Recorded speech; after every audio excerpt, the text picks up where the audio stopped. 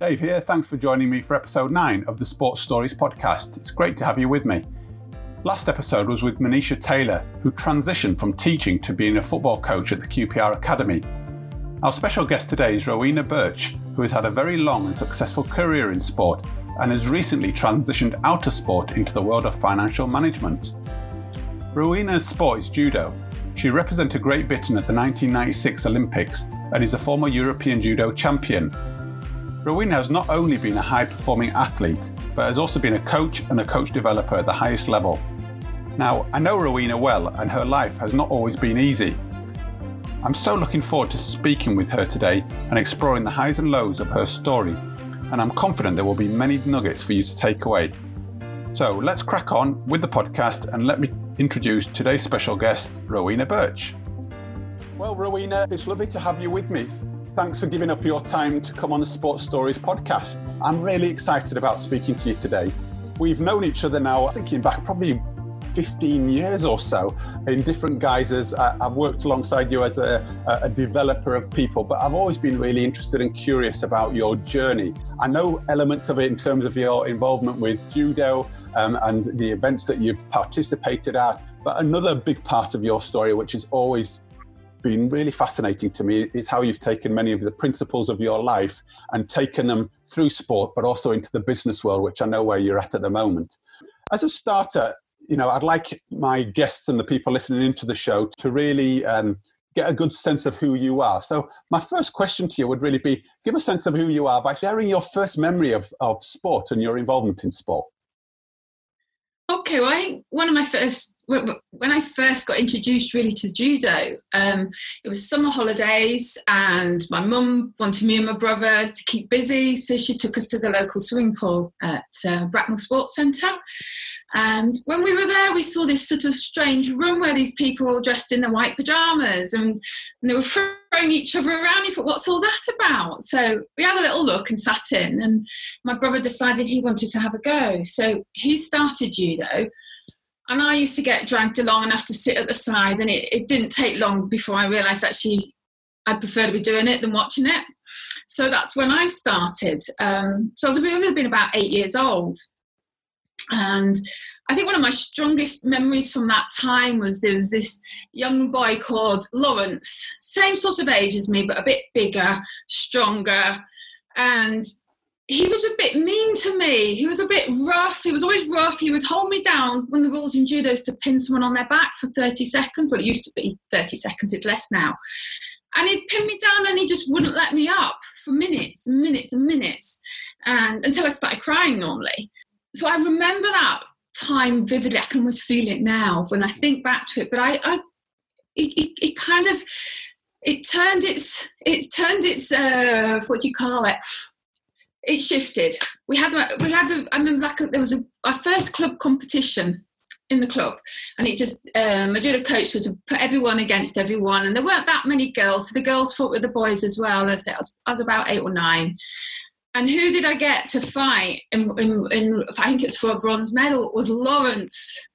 And I was up opposite him, and I'd never seen him look so scared. And it was funny because for me, I think I perform better under pressure. Put me in that environment and everything else sort of goes out, and I just do it. Whereas suddenly all this doubt came into his head, people were all around watching. And I went out and I held him down in the competition, beat him, got the bronze medal, and we didn't really see Lawrence after that. So that's one of my first memories of judo and judo competitions. Wow, so you started your career in judo there, but you finished Lawrence's career in judo there. Afraid so, yeah. So that's brilliant. So at the age of 8, you came into you were introduced to the judo and sport world. Obviously, your brother was involved. Can you tell us a bit more, therefore, about your journey from being 8? Okay, I will do it very short and simple because no doubt we'll get into some more detail later. Yeah. I started at Pinewood Judo Club, but it was Bracknell Judo Club. But when we moved from the sports centre and all the parents got together and we built this club called Pinewood Judo Club. And it was a fantastic coach with luckily had one of the best coaches in the world, Don Werner. Yeah. And something very special about him was everybody in the club was just as important as everyone else. So the little ones that are just starting were just as important as the people that were competing, say, on an international level. And it was a real leveller within the club, and everyone got involved and you really felt part of something. As I sort of got bigger, I was always frightened of, I always said I'd give up when I was 14, because at 14 you start doing Arnolds and Strangles. Scary. But as it turned out, my experienced coach gradually brought it in a little bit and a little bit. You'd have a little play with it. And so by the time I was sort of 14, 15, I was doing it, and that fear had gone. It wasn't such a big deal after all. And I actually went on, my speciality was Strangles. That was as far as I was concerned, that's the easiest way to win. There's no arguing over it. There's no referee score on it. They submit or they go unconscious, and you've won. So that became my speciality. I think I was first on the national squad, sort of junior squad, when I was about 16. And then the following year I didn't get on, and I found that very hard. But it was probably a really good thing. So I went away, I started doing a bit of weight training and other stuff as well as the judo. And around that time, I also moved to Manchester from being down in, my judo club was in Berkshire. So it was a big transition period, and I think I was exposed to lots of different things. I say weight training, aerobic sessions, all sorts. I just sort of lapped up as much as I could. Then went on to university, and that was where I met my coach, who I still consider my coach now, Steve Pullen. He coached at the university, and I think he's coached there for around 50 years now. But he was the Paralympic coach for Great Britain as well, very, very experienced. So I was lucky. During my university life, I was surrounded by high quality training for me on my doorstep. Going on from there, sort of went through my degree. I didn't probably excel in my judo until after my degree. Went on, and I think I started thinking, actually I'd like to go to the Olympics. So 1992 was the first one I was really focused on. What was it that you thought, wow, this is time for me to really aim for the Olympics? What did you notice, or what did you become aware of that your attention was drawing you towards that? I think with the 1992 Olympics, it suddenly felt within touch. I'd finished my degree, I was training more. I actually moved down a weight category for an event in Paris tournament, which was like a world championships in many respects. And when I was at that event, I had a fantastic day, and I beat my idol, Emanuela Pirantosi, who's an Italian who was the world champion.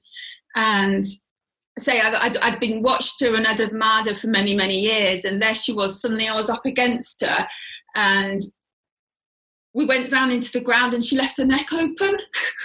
So I did my little strangle on her, and she actually went unconscious. And the fact in that event that I was beating some of the top of the world, it suddenly felt possible. I'm cautious about asking you too many hard questions here today, Rowena, because I don't want you to do your strangle on me, you see. So, be careful with me if you would. Where does that strangle, or where does that desire and that passion come from within you? It's part of a judo skill. So it's you learn a skill like you would with any sport, and it becomes automatic. It'd be like, I don't know, knocking someone out in boxing. It could be, it just becomes something. You look for that opportunity, and it's drilled into you. I don't think, I want to hurt that person. It's not about hurting at all. And in fact, I'm devastated if I hurt anyone or injure them. Yeah. However, it's a very clean, easy way to win, because if they just tap 3 times, it's an automatic win. End of contest, you've done. But in terms of you, though, I'm really curious also about those early years of your life. That determination, that power. Where's that come from, or what is that about you? Is that something that's innate, or have you had to learn to be, that power and that determination and kind of literally go for the jugular, as it were? I think it's a slow burner for me. I wasn't the kid that was really talented at sport. I wasn't the one who was really quick at winning and doing stuff. I was always a bit slower learner, it felt like at times, and definitely slower at the sport. So I didn't have masses of success in the years up to sort of 16, 17, 18. Didn't have, compared to my people around me, I wasn't winning the same sort of medals. I went in an awful lot of competitions and I picked up little bits here and there, and there were easier competitions and harder ones, but I wasn't right at the top of the country when I was younger. And I think that's where a lot of it developed, because I'd come home and I'd tell my mum, oh, I'm really disappointed. I'd be crying normally. I hated losing. I've lost again. I'm not good enough. And my mum would always turn around and say, well, look, maybe they're a bit older than you, or you've got plenty of time. What's the rush? Go, you've got to go back and carry on. Go and start again, learn from it and do it again. And I think having my mum's calm influence, my dad would do a sort of analysis of all the things that I'd done wrong, which was really hard to take when you've just lost. Whereas my mum would be very much, no, you've got loads of time. It doesn't matter. You keep going, keep training. And I think you learn to deal with the downs. And then that helps you keep going long enough to get to the ups. And the role that your parents have played in your career as an athlete, what would that be like? It was huge when I was younger, when I was living at home, because they would take us to training 3-4 times a week. They'd often drop us off, then go home, then come back, pick me up again. They'd take me up to London, to Crystal Palace for national squad trainings at weekends. And so we had a very competitive club. So we travelled the country from Surrey to Sheffield to Scotland, and sometimes we'd do two competitions in one weekend. That was just what we did. My dad became an official table operator, so he would help with the scoring and keeping a record of all the scores. So he had a little role when he went with me. And my mum was very much, when she didn't come with us, she was the one who looked after us when we got home and had baked beans and scrambled eggs on toast ready for us to sort of have on a tray in front of the telly. So that was their role. And very much, I think one of the big things was, it was never a question of, would you like to go to judo tonight? Okay. It was like, it's judo tonight, let's go. And I think that makes such a difference. Once it's a habit, it's just something you do. You don't have that whole decision making. Shall I go? No, do I feel like it? No. You don't most nights when you got home from school fancy doing 2.5-3 hours of judo. You really don't, until you get there. And then when you get there, you just do it and you enjoy it, and it's a release from school and everything else, and you come home tired and you sleep really well. And that's really powerful in terms of just the positioning of, should we go to judo or it is judo, and the habit that's formed. And I'm picking up here about actually one of the disciplines that you brought through is something around forming habits, isn't it, in terms of the performance? I think habits is so important, and we do there's a lot of talk of your big goal and have it on the wall every day, but I actually believe it's what you do every day that makes the difference. There's always lots of shiny things you can go and do that look like they're going to be the shortcut. But actually, it's the little things you do every day that are the habit that you don't have to make a decision about, because they're built into your life, that I think all add up and take you to where you're going to go. And that's not just in sport. I have to keep reminding myself all the time about every day, really. It's the little things, what the habits I need to be doing, what needs to be automatic. And leading on from that, in terms of your direction, you've shared part of your life story in terms of your judo career and where you've got to. I just want to focus. Can you share with us an example or a story about somewhere and something of your greatest success and how those habits really helped you? Okay, my greatest success was around recognizing that I actually loved those habits. Okay, so I'll tell you, there's a little story behind it. So Lovely. It was in 1994, and I was already beginning to think, actually, I'd really like to go to the Olympics. I had pretty much focused in on my training as the thing that I was doing. I did little bits of work teaching judo in schools and things to support myself, but my goal was judo and getting to the Olympics. And I went to this British Open in London. And it was always sort of the event that the team for the Europeans would be picked from. And I just kept thinking, oh, cranky, what if I don't perform? Then I won't go to Europeans, and I won't go to the Olympics. What if it all goes wrong? What if I get beaten? And I remember feeling really tired. I kept yawning. I wasn't sort of feeling, oh, wow, this is great. It wasn't fired up. I just was so frightened of losing. And as it turned out, I had a really pretty poor performance that day. I came across another British player that I should have beaten very easily, and my head wasn't in the right place. I was distracted, and she beat me. And I sort of came away from that competition thinking, am I wasting my time? What a waste of time. I've got a degree. I should be going out earning a living, building my career, and instead I'm going to a silly competition where I get beaten by someone I shouldn't be beaten to. What am I doing with my life? And I had a good 3 days, and I remember those days sort of waking up in the morning thinking, what should I do? Oh, is it worth it? I'm so fed up. And trying to weigh up in my head whether it was realistic, would I ever get to that Olympics? I think around the third day, I was with my boyfriend, and we sort of sat watching Cool Runnings. And I love that movie. But there was this bit in the movie when I think the coach said, if you're not good enough without the medal, you're never going to be good enough with the medal. And that just sort of sat with me. And it kind of made me realise that, I put all this emphasis on this going to the Olympics. That was my medal in my head, getting to the Olympics. And it was making me I was getting really sad around it because I felt like I wasn't worth anything really without it. And then I started realising, actually, but I loved the sport. I loved the travel with my friends. I loved the whole puzzle of how do you get better at this, and what is it within you that you've got to change. And I suddenly realised that I loved that thing that I was doing every day. And as long as I could do it, I wanted to be able to do it, whether I got to the Olympics or not. I knew it wasn't something you're going to do forever. But there was that recognition that actually I loved doing it. And so I stopped worrying about this silly, well, it's not silly, this giant goal, and just started enjoying every day.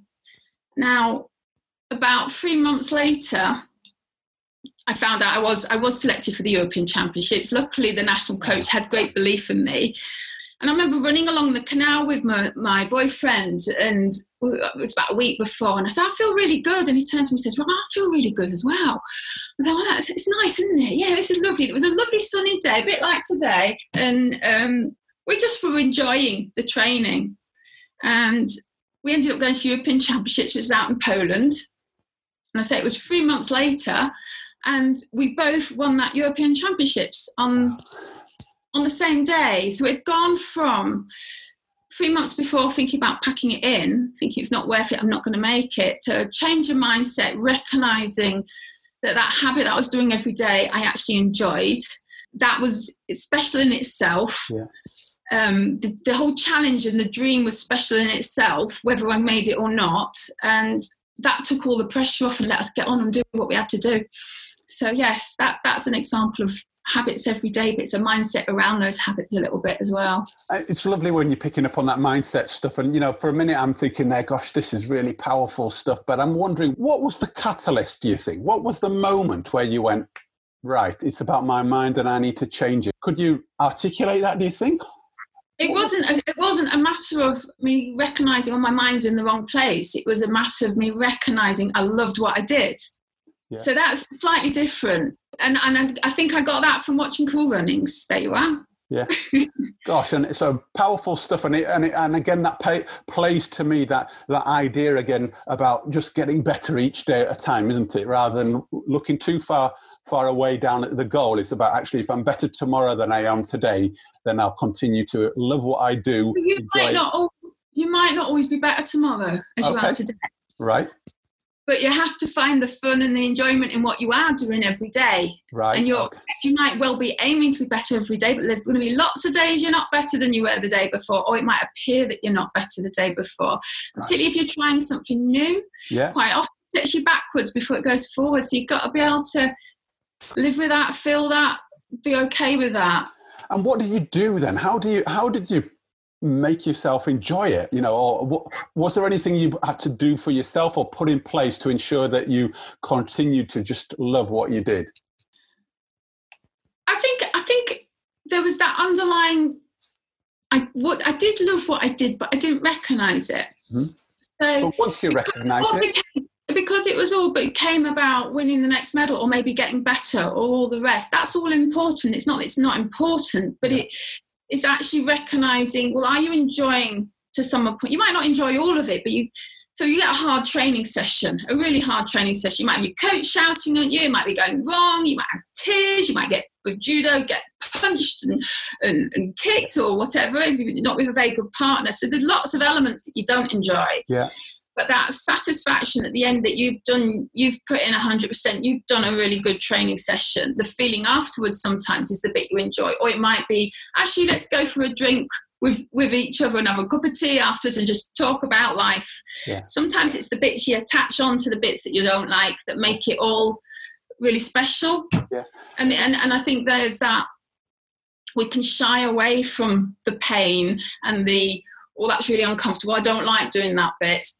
And if you do that too much, you don't actually get the pleasure of I suppose it's the endorphins and of the actual feeling, actually, I did something that maybe you didn't know you could do, or that sort of sense of achievement once you have done it. If I flip that a little, though, in terms of actually you were having a really bad day and things were not going well and they weren't going to plan, what would you do to try and bring yourself back round? Okay. I think one thing it really helps with who's in your team. So for me, that would often be my coach, Steve Pullen. Yeah. He very much coaches the person rather than the sport. So when I turn up, if I'm having one of those really poor days, he would kind of look at, what's going on? What's going on behind this? Why is it a poor day? He would adapt the training to fit. And there were plenty of times he said, right, you need to go and get changed. Go and get showered now. He could see it. It wasn't a useful training session anymore. He could see I needed a rest.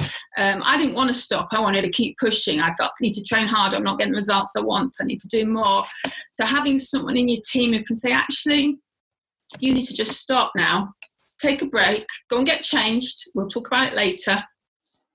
I think that can really help, or having someone that you trust that you can just bounce it off with or moan about with, or having teammates that get it as well and they put their arm around you and say, never mind, come on, let's go and do something else for a little bit afterwards. And I'm just to focus it again into you, and I'm wondering, there's lots of individuals out there that are performing in, whether it's their little football team or at a grassroots level or a high performance level, where things are not going very well. And yeah, I really appreciate the team around us is absolutely crucial, but I'm also concerned if for those people that actually, I need to change what's going on for me and I'm on my own, as it were. And I'm just wondering, if you were in the middle of a fight, that you were there and you were thinking, right, this is not going well for me and I need to change. Is there a phrase or is there a saying that you used to call on, or anything that you could help you flip that switch? Especially in a competition, no, I don't think there was a phrase. It was more of a get up, another go. Come on, get up, try again. Get up, do it. In that actual moment, when you're in a competition, my brain doesn't actually think that much at all. Right. It's more just down to instincts. What's happening? Rarely, if I hadn't practiced it or something similar, it wasn't going to happen in a really big event. Right. In training, though, I think you sort of consider, actually, you take a step back and think, well, how much of this is within my control? It might be you've got a really awkward person that you're training with. They're moving really difficultly. It's an imbalance and it's not working for you. It might actually not be what I'm doing wrong. It might be just you've got someone who it's not working with. So it's sort of understanding what's within your control. It may be just a bit of an exploration, right? Okay, this isn't working. You might go and ask someone else, what do they think? Well, why isn't this working? Within myself, generally it was like, let's have another go. Get up. So you normally end up flat on your back. So it's get up again. Let's have another go. Okay, smash on the floor again. Okay, I'll have another go. What could I do different? Shall I hold this sleeve at this time?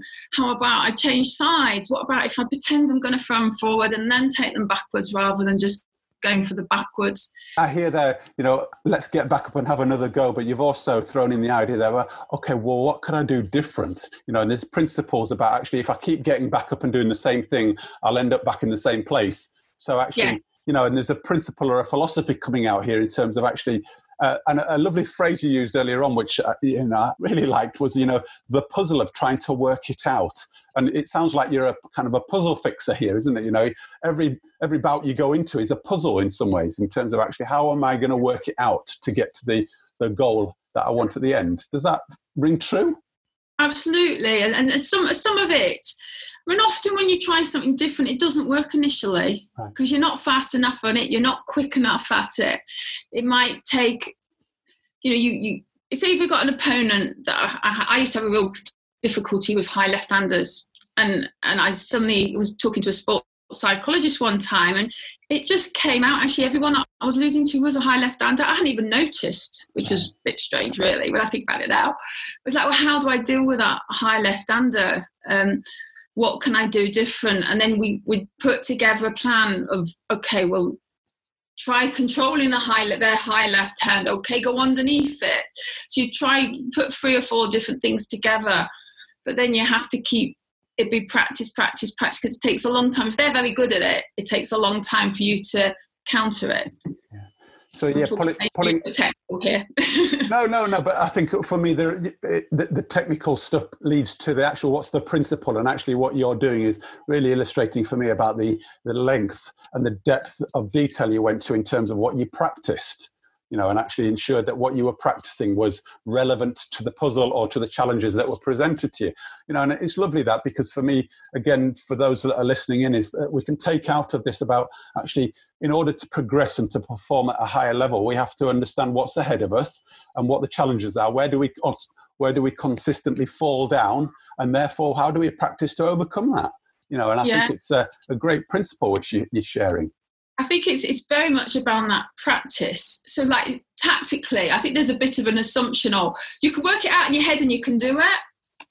And tactics, I think, are much like sort of the technical side of sport. Yeah. They need practice and practice and practice until it's almost automatic to work under high pressure and against a top team, And even then, the circumstances change again. Yeah, and I'm also picking up very strongly about the value of the team around you to identify what's needed, and that actually, in many ways, you couldn't do it on your own. You needed, an external kind of perspective or a different lens to help point out actually a high left-hander or this particular person in this particular way is what's a bit of a blind spot, and it becomes then conscious, so you can start working on it. Wow. Yeah, that definitely helps, and use of video, looking back at things and seeing what happened, and then seeing how other people would tackle the same situation. What are they doing to get ideas? So, Rowena, just to broaden it out, thinking about actually that principle of, practicing or, using observation, what other great big challenges have you faced that have you found as great learning opportunities that you could share? I honestly believe that performance sports gives you skills for life. And it isn't, I don't think it's always easy to transfer immediately. Sometimes it has to be a conscious effort. Think back to your sporting world and would you have dealt with it there, and then consider, well, how do you deal with it in real life? So sport really, and the things I learned really helped me sort of overcome massive challenge. In 2013, my husband suddenly died in a car accident. It was obviously out of the blue, totally knocked me for 6. And it changed who I didn't know who I was afterwards. It changed who I was. It took away all my confidence. It almost like it just sort of left you in this sort of void. How do I get up from here? Yeah. And there was loads of things that I gained from sport and I over time used from sport that really helped me on that journey to pick myself back up again and look at who am I now and what do I do now. One of those things was sort of this recognition. Actually, I've lost my confidence. It's not just in confidence with doing things that were new that I didn't have to do before, like, so one example would be mowing the lawn. I didn't mow the lawn. That was my husband's job. So it was quite a few months before I actually got to do it. So by that time, the grass was up here. And sort of recognising that the only way I'm going to get the confidence to do stuff is through doing it. You can't, there's lots of ways you can help. You could just say in your voice, I can do this cutting the grass. It's no problem. You could have your friends saying, it's easy. You can do it. You're well capable. Those things help, but it's actually doing the new things, or the things that feel new again, that actually really builds your confidence. So I remember going into the shed and opening the door, and there wasn't just one lawnmower, there were two. So I was back to square one. I'm like, what do I do with this again? Had to have another cup of tea and sit in the deck chair and I think, I can do this. I can mow the lawn. And I did mow the lawn. And of course, it's not that hard once I did it. But that whole principle of getting my confidence back was finding little challenges that would stress me, but not so much that I was going to crack. But actually were of a level where actually I might not always be able to do it, but not too many that I don't succeed at. So I kept picking little challenges, and gradually my confidence rebuilt. And I think that's something that you learn from in sport. I look at the competing at the Olympics, and you're standing outside this massive arena feeling reasonably confident. Well, how do you feel reasonably confident? There's a massive crowd out there. You're on the biggest stage of the world. And, you look back and it didn't just happen overnight. It wasn't me saying, I feel confident today. It wasn't coaches around me saying, you're going to be really good. It was through years of practice and stressing and adapting and gradually building the level of competition, building the level little steps by little steps until I was in that position. And then another example was that enjoy the journey that I gained after that British Open, where I just thought, should I even be doing judo? And I realised actually I love doing the journey. I love those habits that we're doing every day. So sort of finding a way to enjoy my journey through bereavement. It sounds sort of weird, but actually if you can try and treat it well, what's my challenge today? What have I got to learn? And how can I enjoy that? What's the pleasures that I can get in doing it? Those are so powerful, those experiences that you share there, through such a dreadful kind of experience to have. And I'm just curious as to, what was it that brought you back to those key principles about taking small steps and enjoying the journey? I think what it was, I had the news that my husband had died when I was up in Scotland. I was just about to go and see one of the lovely coaches that I was working with up there. And I was sat in the car, got there early, and I suddenly got this phone call from my coach, Steve Pullen, at home. And he said, Rowena, you need to come home. Where are you? And I was like, what do you mean? I'm in Scotland. I've got to go and see my coach. He said, no, you need to come home now. Your husband's died. Ryan's died. And I remember that moment very clearly, putting the phone down, and actually immediately all that the adrenaline came in, but it was just like, right, I've got to treat this, even the journey home, like a competition. How do I do it? You've got to make sure that I'm hydrated, make sure I stop and have a rest, make sure I have little bits to eat. And I actually went straight at that point into competition mode, highly alert, really careful, stick with the basics, what's really important to help me get home. And then on that way home, I was coming through the Lake District, and it was so beautiful. The sun came out on the hills, and I remember a really strong sense of this awful thing, this awful bit of news has happened, but how can it still be so beautiful here? It can't all be bad. And it's sort of almost in my head, it sort of said, you're going to have to use everything you've learned so far in your life to cope with this and deal with it. This is what your life up to here has been for, almost, is to give you the skill to deal with this. So it was an absolute clarity at that point that I was going to have to use what I'd learned through sport, through life, to actually deal with this massive thing that had happened. And that real quiet journey coming home on my own. I got really told off for driving home. I should say, you should have got the train, you should have got this, but actually it was such precious time for me to just sort of, I don't know, see this clarity of a little way forward through it all. And I pulled on it from there on.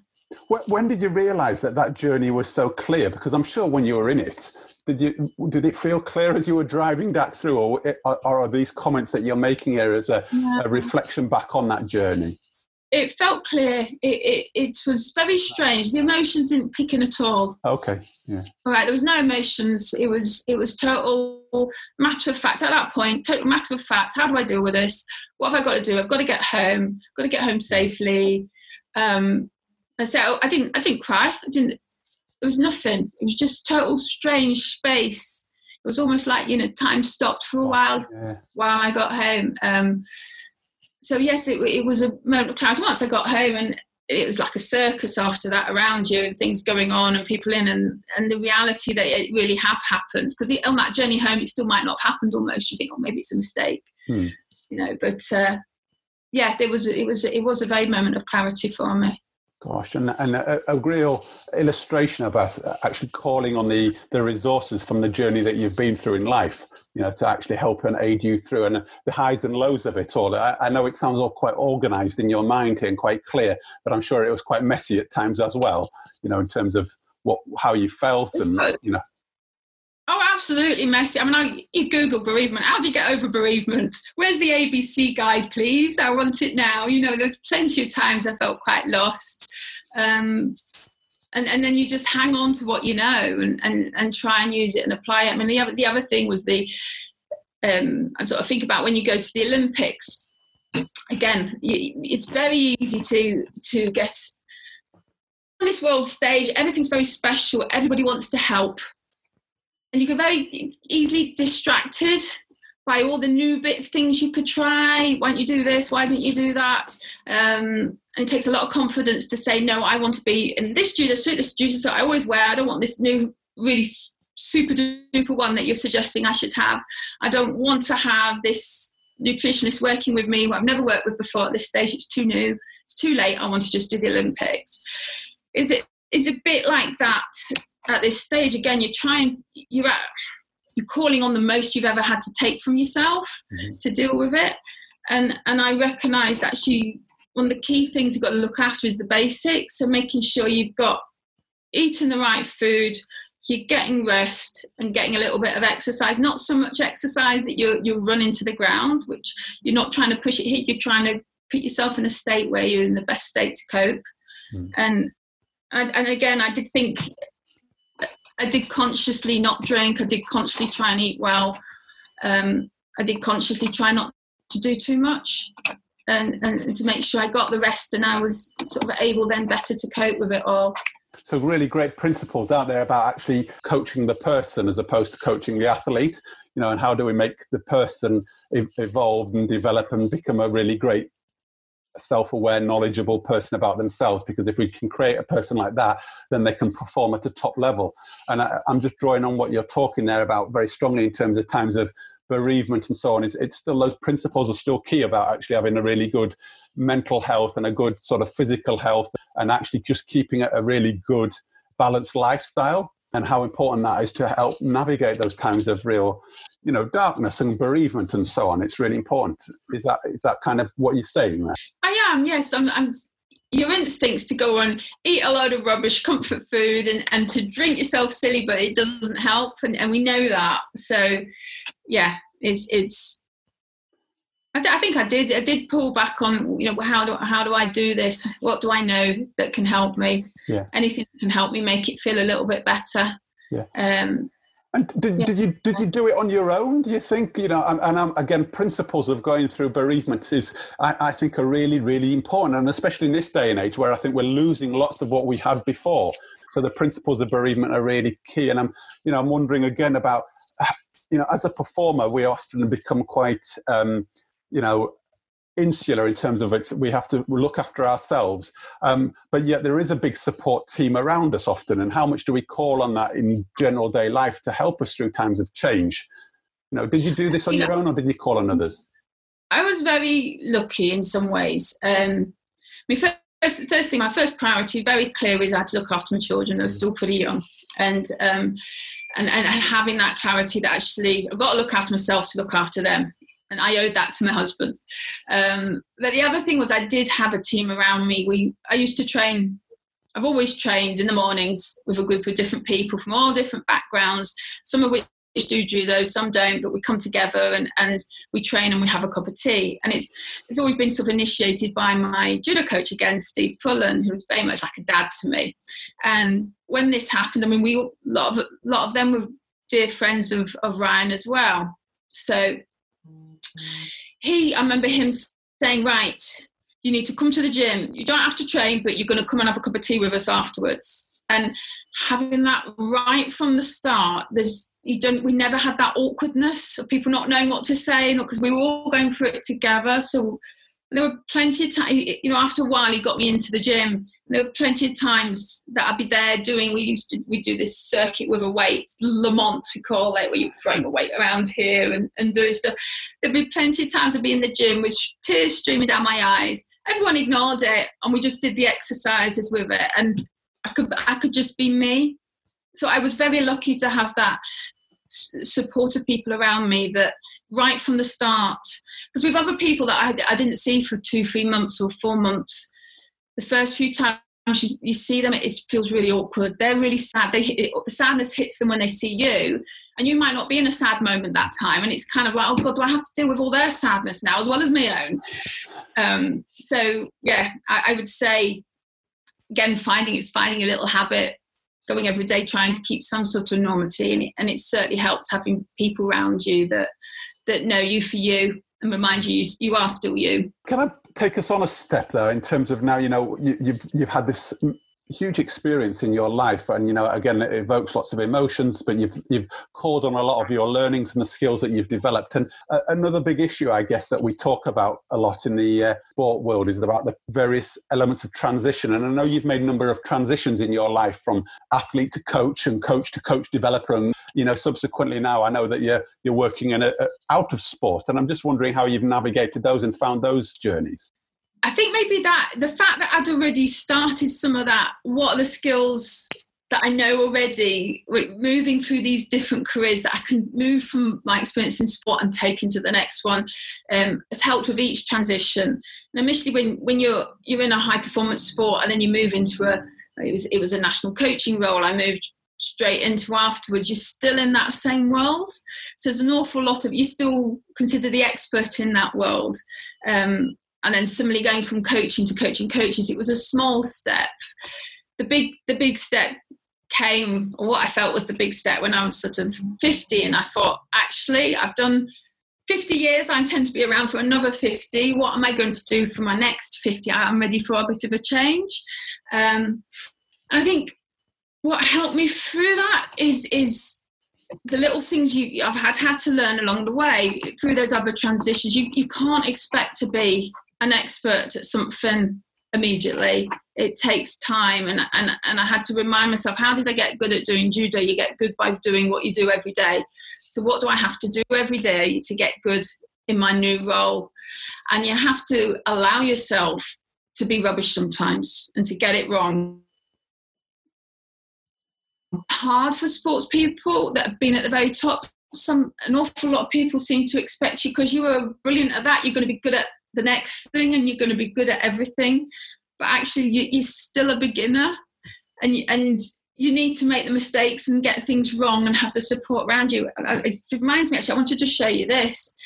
I did it was a 10K. Yeah. Run, and it was a media city in Manchester. It was meant to be the 10K, and it got cancelled because of the coronavirus. So they told us to do it all online, and they sent us this little card afterwards once we'd done it all, and it says, "Never compare your beginning to someone else's middle or end." Lovely. And I just thought, I so love that, because you do instinctively, I do, because I want to be the best. So I'm competitive.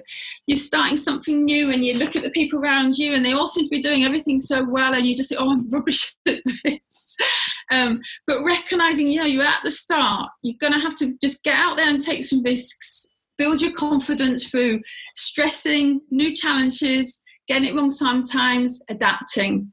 That's the key principle. But it's such a lovely saying, but there's also something for me about celebrating the good things that you've brought with you from those other places as well. So, you know, there might be some things which you're not very good at, okay, but there might be some things that you're really expert at, because you know, I'm very aware of the industry and the world that you've gone into, and I'm just thinking, wow, you've got those 50 years, and I'm sure there's some brilliant stuff you've learned, because you've actually shared that for me, that some of the things you took from the sport helped you through some of the transitions, and now into this industry as well. So I guess it's interesting, isn't it? What you do take that you're an expert at, but there's also what you have to recognise you're new at and a beginner at.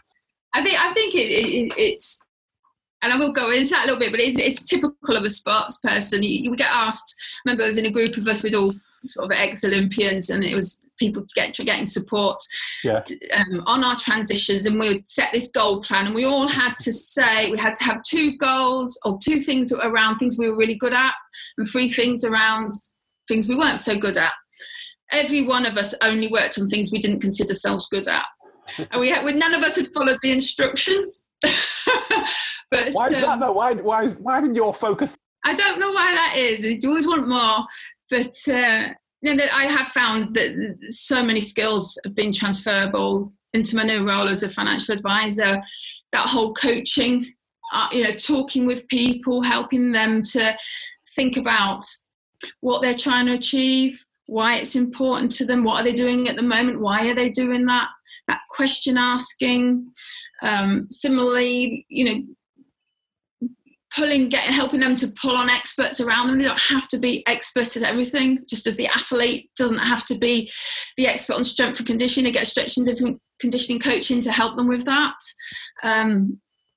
Similarly, if there's a particular area of their financials planning that needs an expert in, get an expert in to help them with it.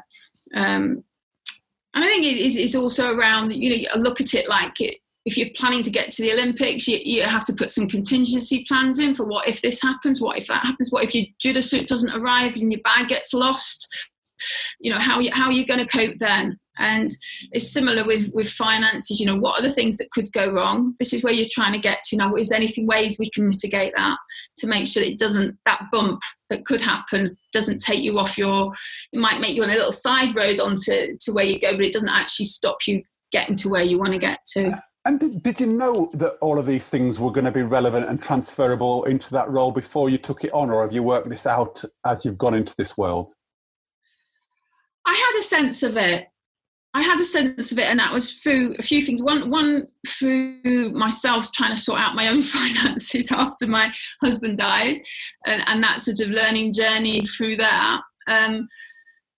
Through talking with my mother and her trying to sort out her finances, and she'd ring me up every week and ask me, how do I do this? What do I should be doing? And at the time I didn't know, but sort of an awareness actually. If I know this sort of the information, the way things worked in the financial world, whether it's way pensions work or investments and savings, if I understood that better, then I would be able to ask the right questions to help my mum, help other people, help myself make the right decisions that are going to help build the goals of what we're trying to achieve. You've really cemented that for me in terms of actually kind of using that coaching style or coaching approach with the clients that you work with in the financial sector, trying to establish what their goals are, where they're trying to get to, what's the reality of where they're at, and help bridge the gap in some ways and work towards it. Absolutely.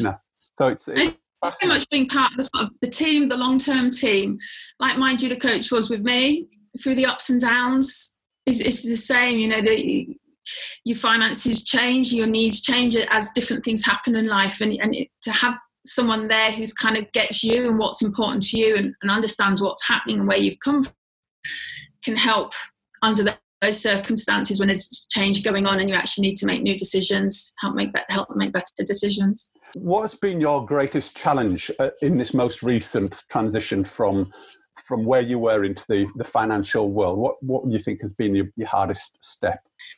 The hardest step is wanting to be the expert at everything. I want to be really good at it, impatient to be really good at it.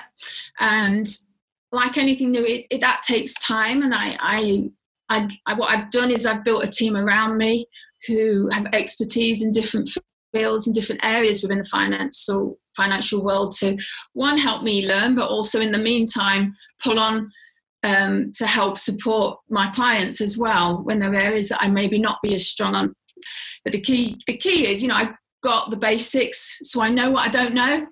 Okay. Yeah. And then from there, but I think that frustration with wanting to be right at the top and know everything about everything, which you can't do, I found probably quite challenging at times.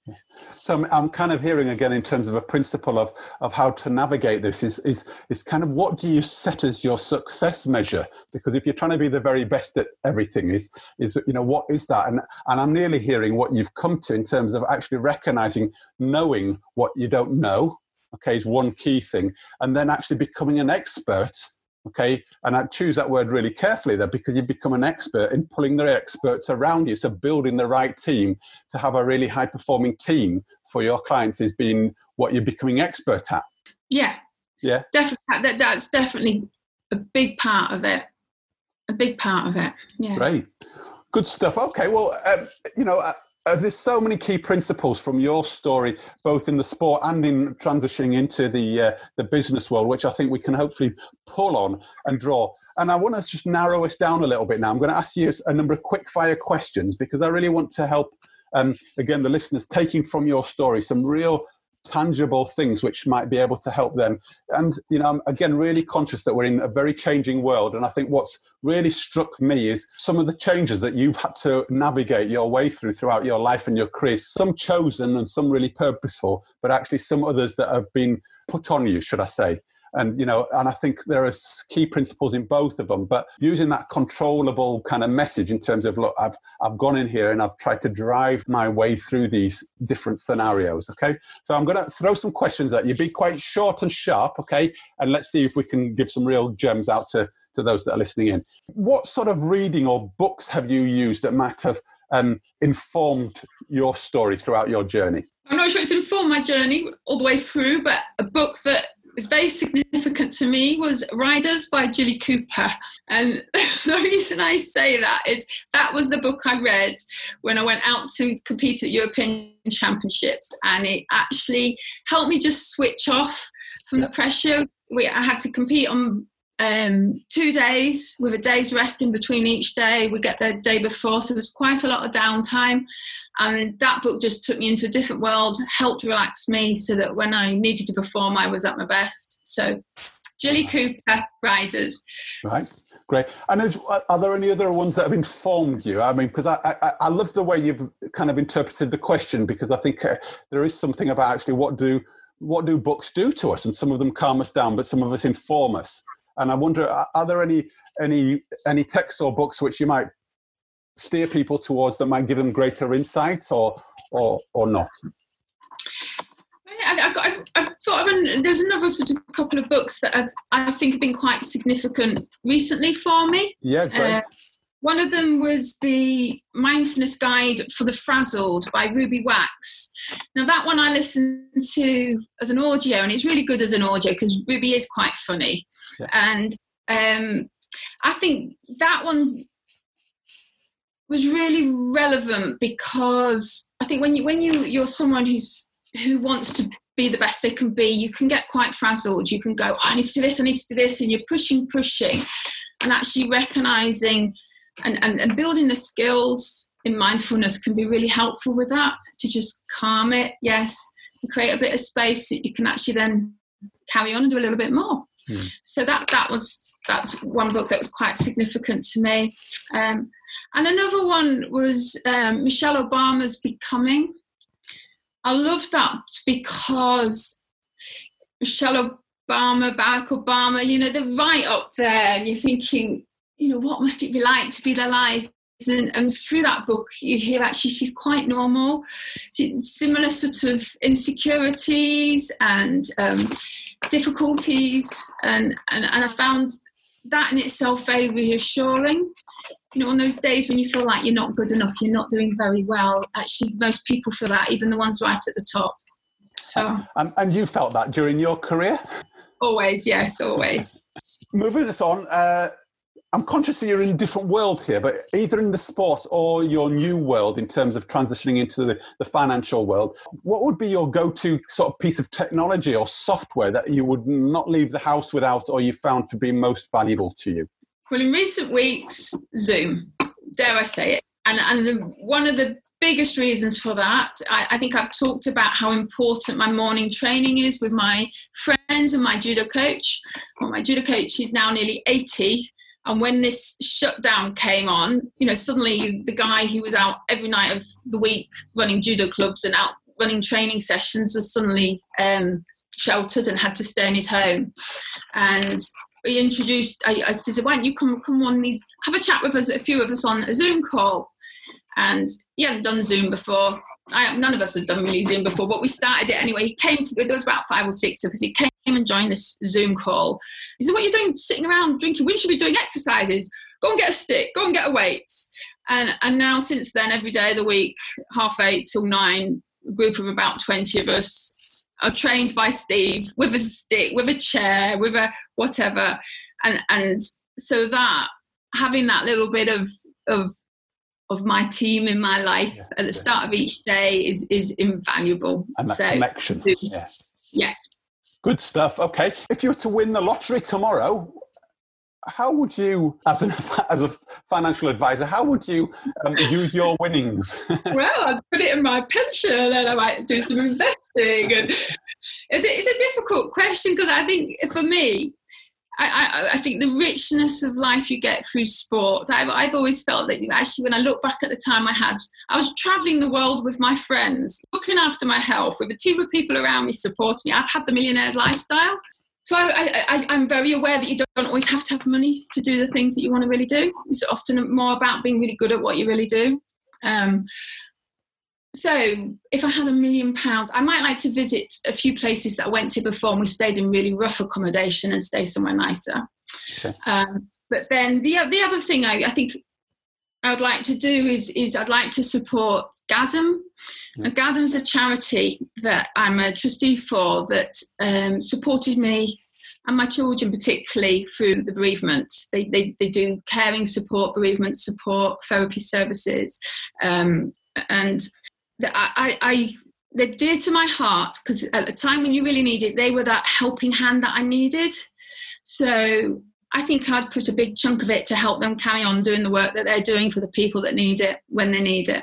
How do you really prepare to perform at your best? What do you need to do to be in the best shape you can be to be the best Rowena?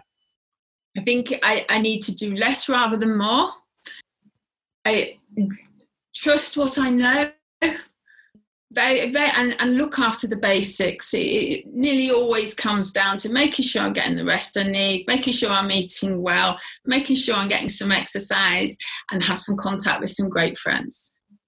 And that normally puts me in the best position, best place to deal with what I have to deal with, whatever that is. Can't say more than that, can you? In one sentence, what advice would you give to a teenage version of yourself? I think I'd say enjoy the journey.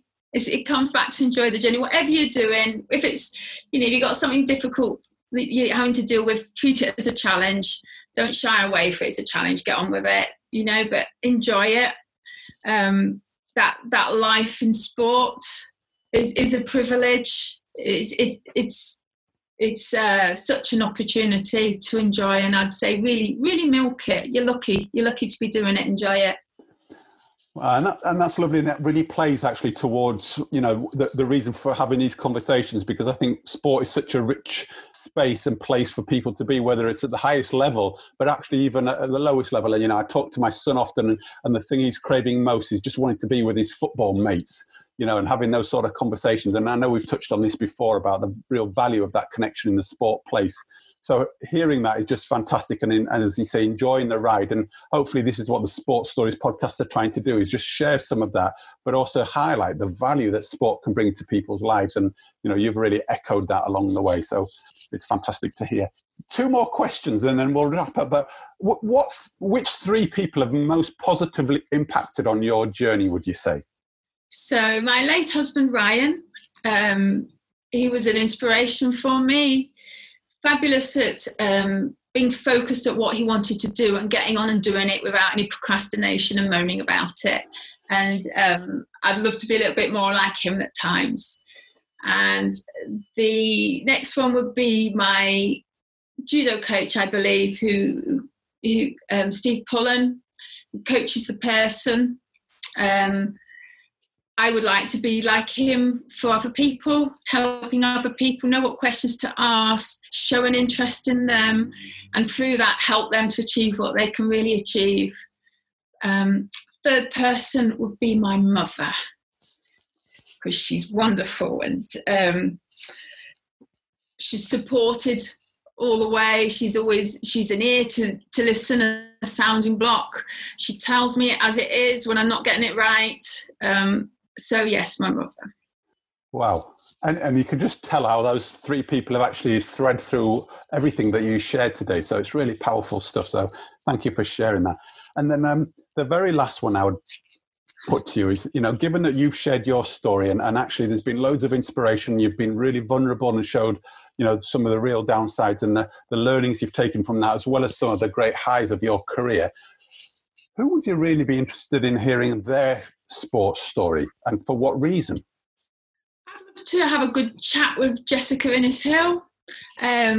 Hugely admire her. My daughter was inspired by her and wanted to be a heptathlete. So then I started really, really watching her and following her and looking into it. And I think it's amazing. I'd love to know more about what happened in those early days when she's surrounded, your typical body type for someone in heptathlon is a lot taller than Jessica, and sort of how that felt, whether she believed that it was, it didn't make any difference, what the influence of her coach was around that. That whole, I love a sort of a story that challenges what people perceive to be the rules and the guidelines when actually they may be invisible and they're not actually there, they're just a perception. And I'd love to know a little bit more about that bit of her journey and what took her through it and stopped her thinking, oh no, I don't fit in this box, I'm not in the right place.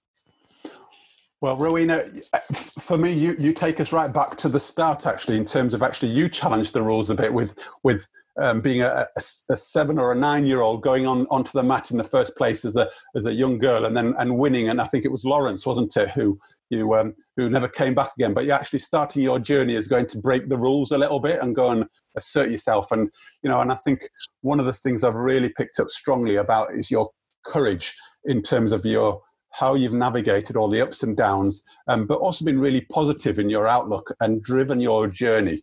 And I think it's a real credit to what you've done. And, I know you've put it on to Jessica in wanting to find out a little bit more, but I think you're a living example of how you've, as you say, navigated this with a smile on your face. So thank you ever so much for kind of being so open and honest and sharing, because I think it truly does give other individuals some hope. It gives them inspiration. It gives them ideas even as to actually what is possible, because actually you've proved that pretty much anything's possible if you have a great time, enjoy yourself and put in the hard work, actually.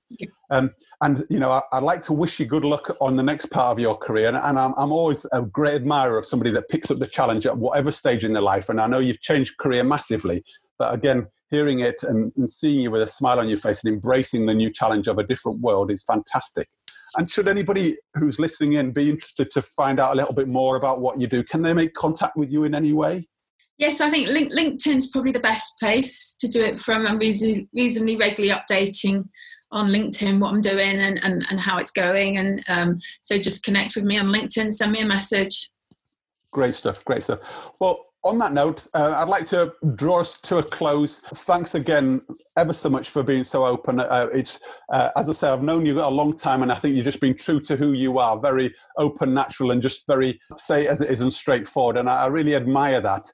And I think the quality of the work that you've done and the people I've spoken to over the years who I know have been influenced on you can probably advocate that you're becoming very much like your coach in a sense of actually making the difference that he's made to you, you've made to them. So keep up the good work. Thanks again. And let's hope at some stage we can come back here in a year or so's time and have another conversation and see how this current journey is going. Because what I'd like to say is I'm pretty sure all the work you do now is massively impacted on your sporting journey and your sports story. So thanks again. Take care, look after yourself, and see you soon. Thank you, David. Wow, what an interesting conversation with Rowena. There were definitely some real highs and some devastating lows within her life to date. What really shook me is how when she was looking to perform at her best or put herself through difficult patches, she reverted back to getting the basics right: rest, food, exercise, and connecting with some friends. I was also drawn to the importance of good habits and the desire she had to work out the puzzle she was faced with. The puzzle could be anything from the opponent in front of her, the person she was helping as a coach or financial advisor, right through to how she managed the loss of her husband and transitioning through her career. Her courage and desire to take on challenges in order to learn and develop is so clear to see. So with this in mind, I'd like to pose these questions today. What small steps over the next week or two do you need to put in place to begin forming a new positive habit? Furthermore, how are you going about solving the puzzles you're faced with? How could you become more effective at this? As always, I hope the questions give you something to think about and add to the enjoyment and value you get from the podcasts. If you've missed anything, please feel free to drop me a note at sportstories247@gmail.com or take a look at the show notes below. As a quick reminder, we have another special guest next week where we will delve into their story, unpick how they've navigated the sporting world, and look to provide you with some nuggets of information and further inspiration. So look out for the Sports Stories podcast on all the usual podcast platforms. It would be great if you could leave a brief comment on Apple Podcasts, as this helps the undecided potential listener that they will get some real great value from the podcast.